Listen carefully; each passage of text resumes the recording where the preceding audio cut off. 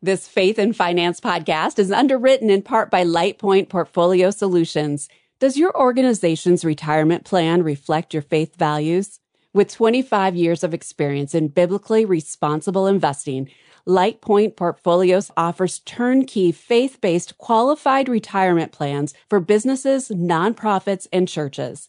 LightPoint Portfolio seeks out family and faith-friendly investments for 401k and 403b plans, integrating faith values and fiduciary duty.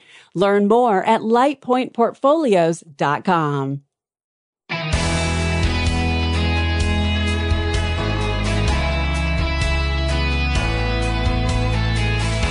For Christians, honesty isn't just the best policy, it's the only policy. God's Word commands His people to be honest. I am Rob West. Perhaps nowhere else are we more tempted to be dishonest than with money.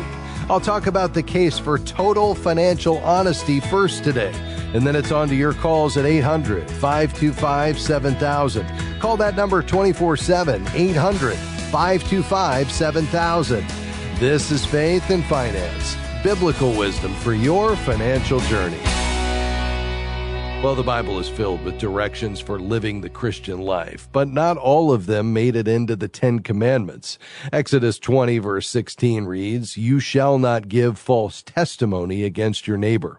That's a very broad commandment. It doesn't apply only to legal proceedings or even finances, for that matter. It means we are never to be dishonest anywhere at any time.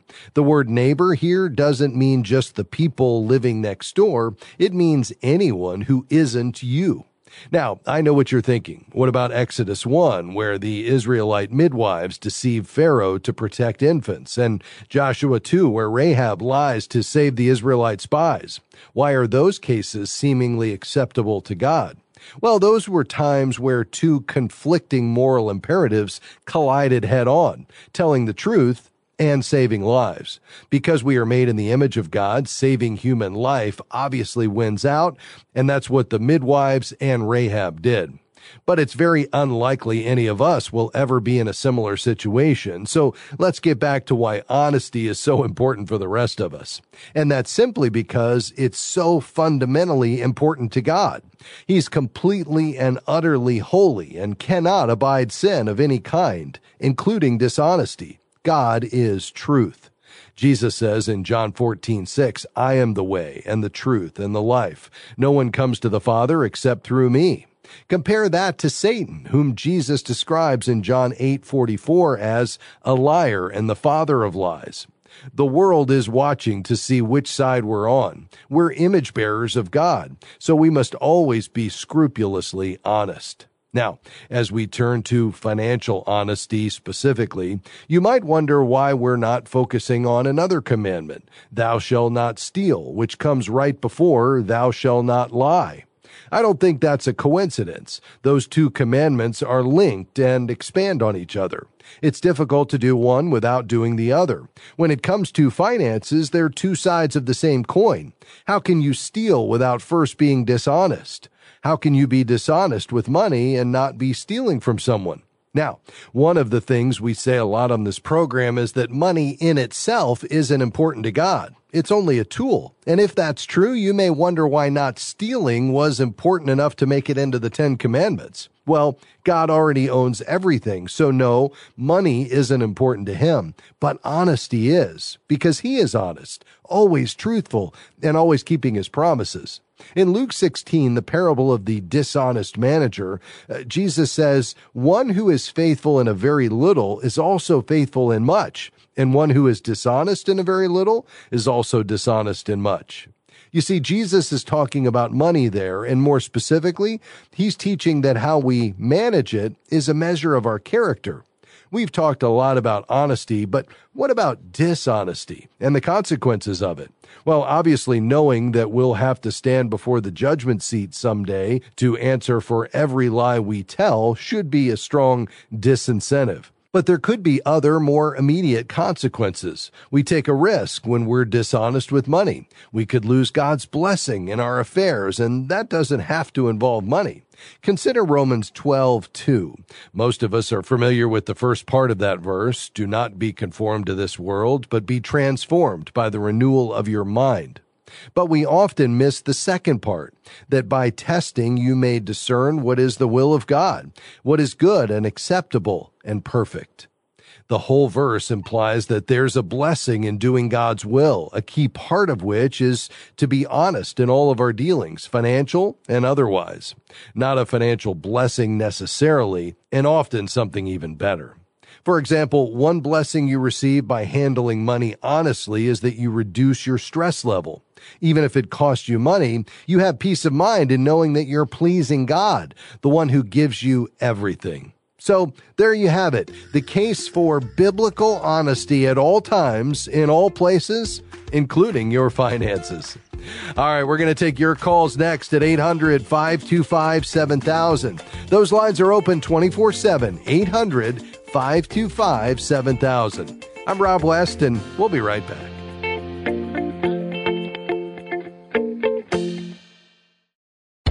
We are grateful for support from LightPoint Portfolios, which seeks out family and faith-friendly investments for 401k and 403b plans, integrating faith values and fiduciary duty. LightPoint Portfolios offers retirement plans for a variety of organizations such as businesses, nonprofits, and churches. And we're grateful for their sponsorship of the Faith and Finance program. More information is available at lightpointportfolios.com. As a faithful listener of this program, you know that there's life-changing financial wisdom in God's Word, and FaithFi is here to help you and millions of others learn to be good and faithful stewards. As a nonprofit organization, we rely on help from monthly FaithFi patrons, supporters of this mission, to help us continue and expand our outreach. Has God provided financial answers for you through this ministry? If so, consider becoming a monthly FaithFi patron. Visit faithfi.com and click Give.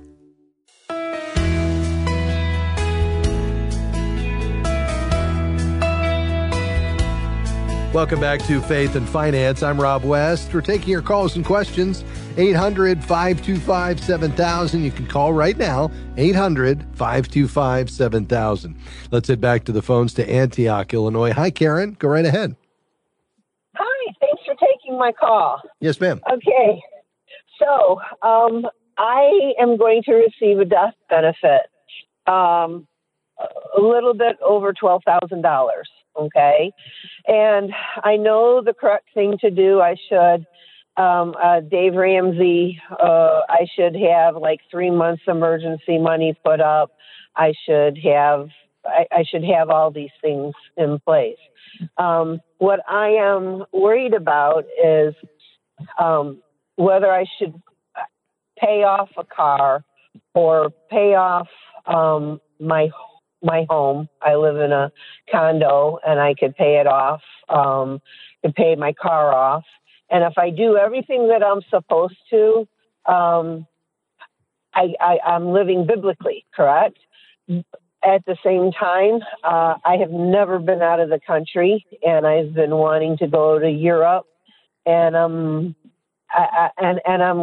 kind of torn between doing everything that I should do biblically and the right way, and then yet at the same time, trying to do a little heart's desire type of thing. And I was wondering if you could help me with that, because I'm struggling badly. Yeah, I'd be happy to weigh in on that. And you may be surprised to hear me say, I don't think there's anything more biblical about paying down debt or giving than there is taking a vacation.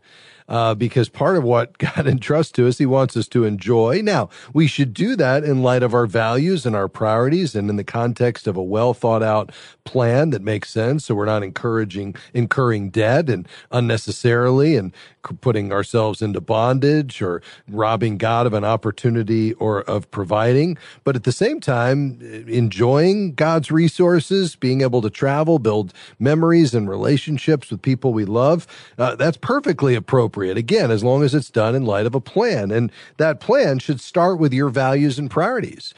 What is God doing in your life? And how can money as a tool help you best accomplish that?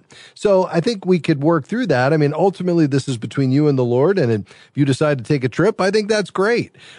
We would want to try to, though, shore up some things that might make some clear sense as we just look at your financial life, starting with the fact that, I think it would be really good for you to use this to develop an emergency fund of at least 3 months' expenses. I think getting out of high interest debt is a no-brainer. That's credit cards. If you have any ongoing credit card debt, I would do that. Now, at the same time you do that, you absolutely want to make sure you have a spending plan that balances that you're willing to stick to, because the last thing I'd want is for you to go and wipe out the credit card debt and feel really good about it, but because you're living beyond your means each month, it will come right back. So let's just make sure that we're not treating the symptom, but the problem, if there is one, in terms of overspending. Beyond that, I think, you need to look at, does it make sense to go and pay off the car? If so, great. That way you could take that monthly payment and recoup that into additional savings, or put it away earmarked for your next car so you can buy that one with cash.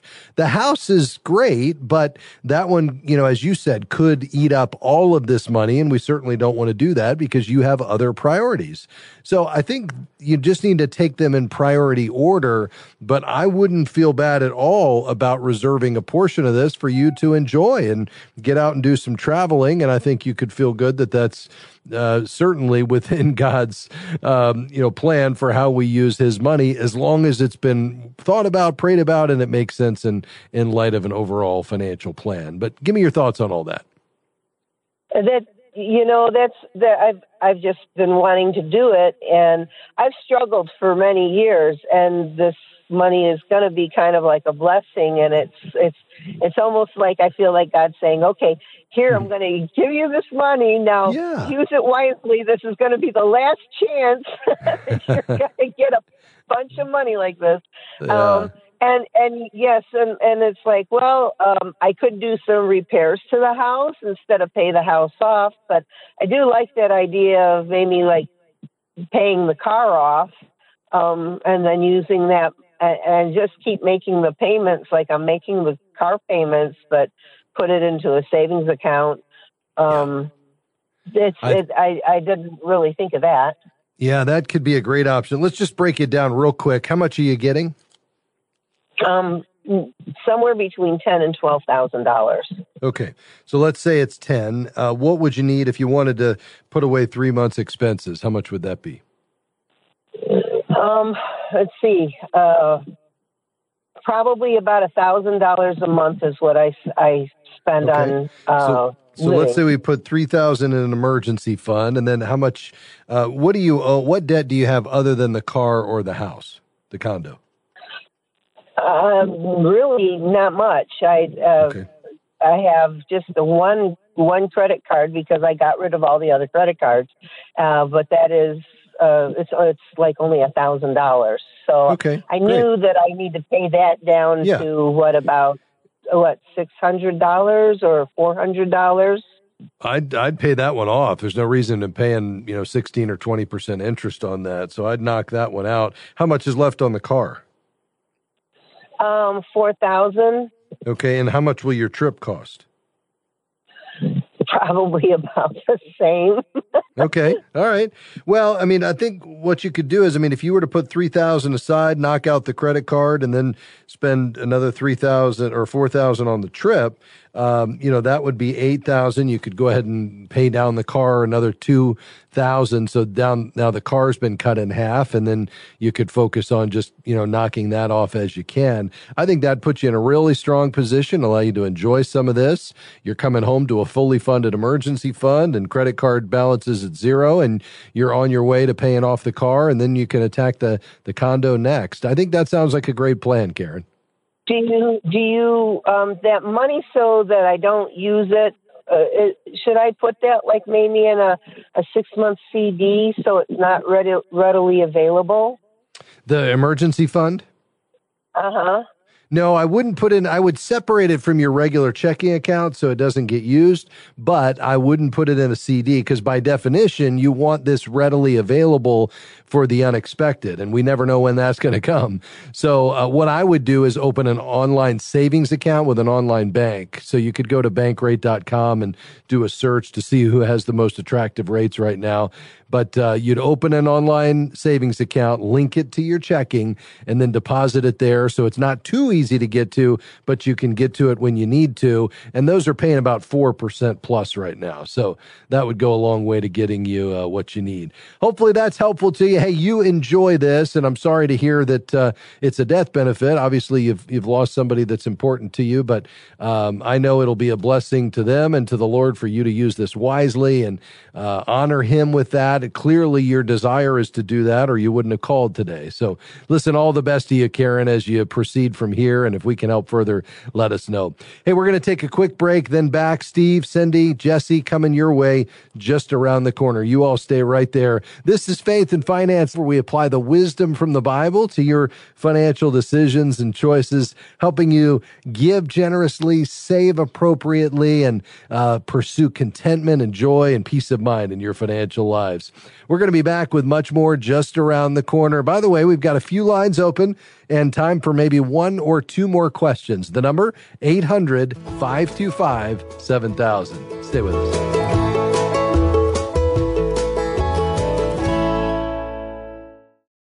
My name is Kent, and I'm a member of Christian Healthcare Ministries.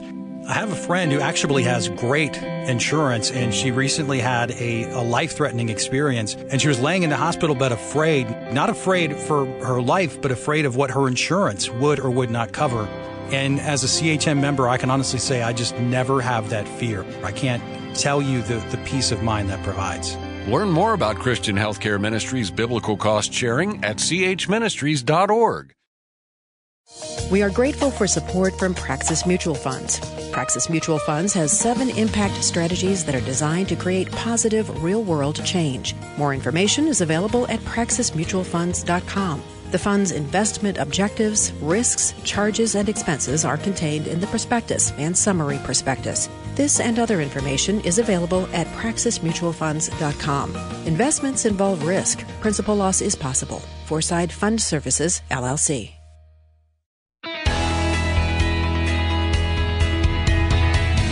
Welcome back to Faith and Finance. I'm Rob West. We're taking your calls and questions today on anything financial. With lines open, 800-525-7000 is the number to call. To Fort Smith, Arkansas, on Bot Radio. Brian, go right ahead.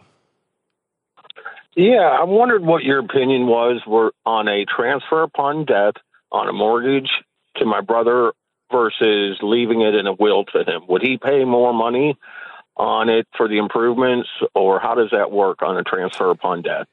Yeah, it wouldn't have any effect on him. Really, the only effect is on you in the sense that using a TOD, if your state allows it, avoids the probate process.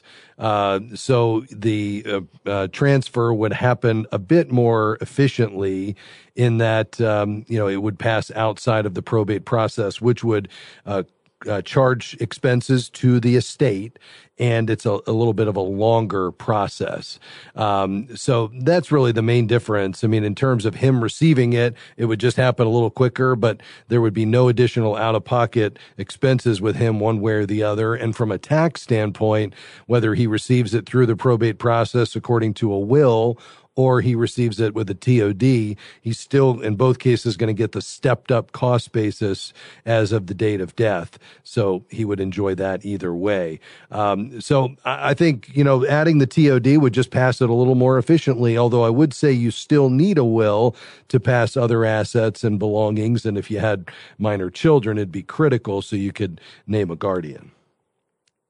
I don't have minor children, okay. So I do appreciate all the information. Love listening to your show. All right. Thanks, Brian. I appreciate that.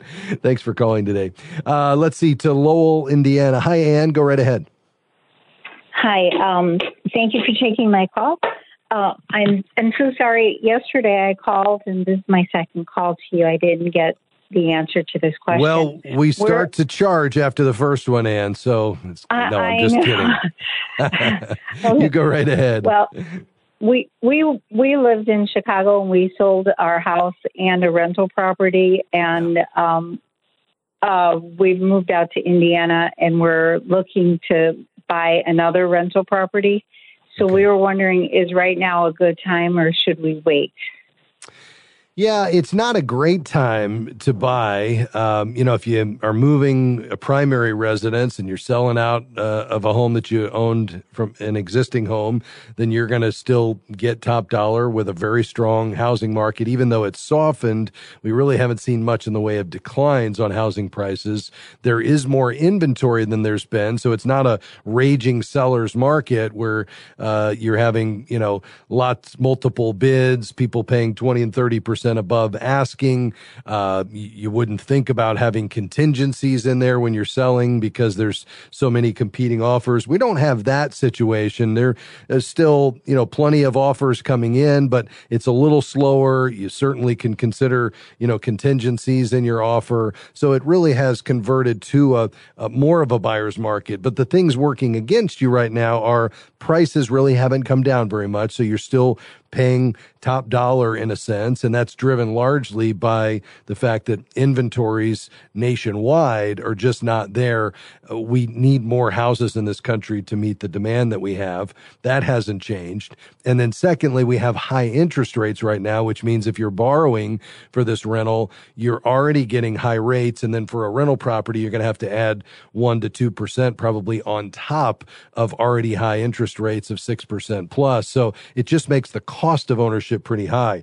If you had the ability to wait, you might want to consider waiting maybe a year because I would expect interest rates to be coming down in 2024. You would benefit from that.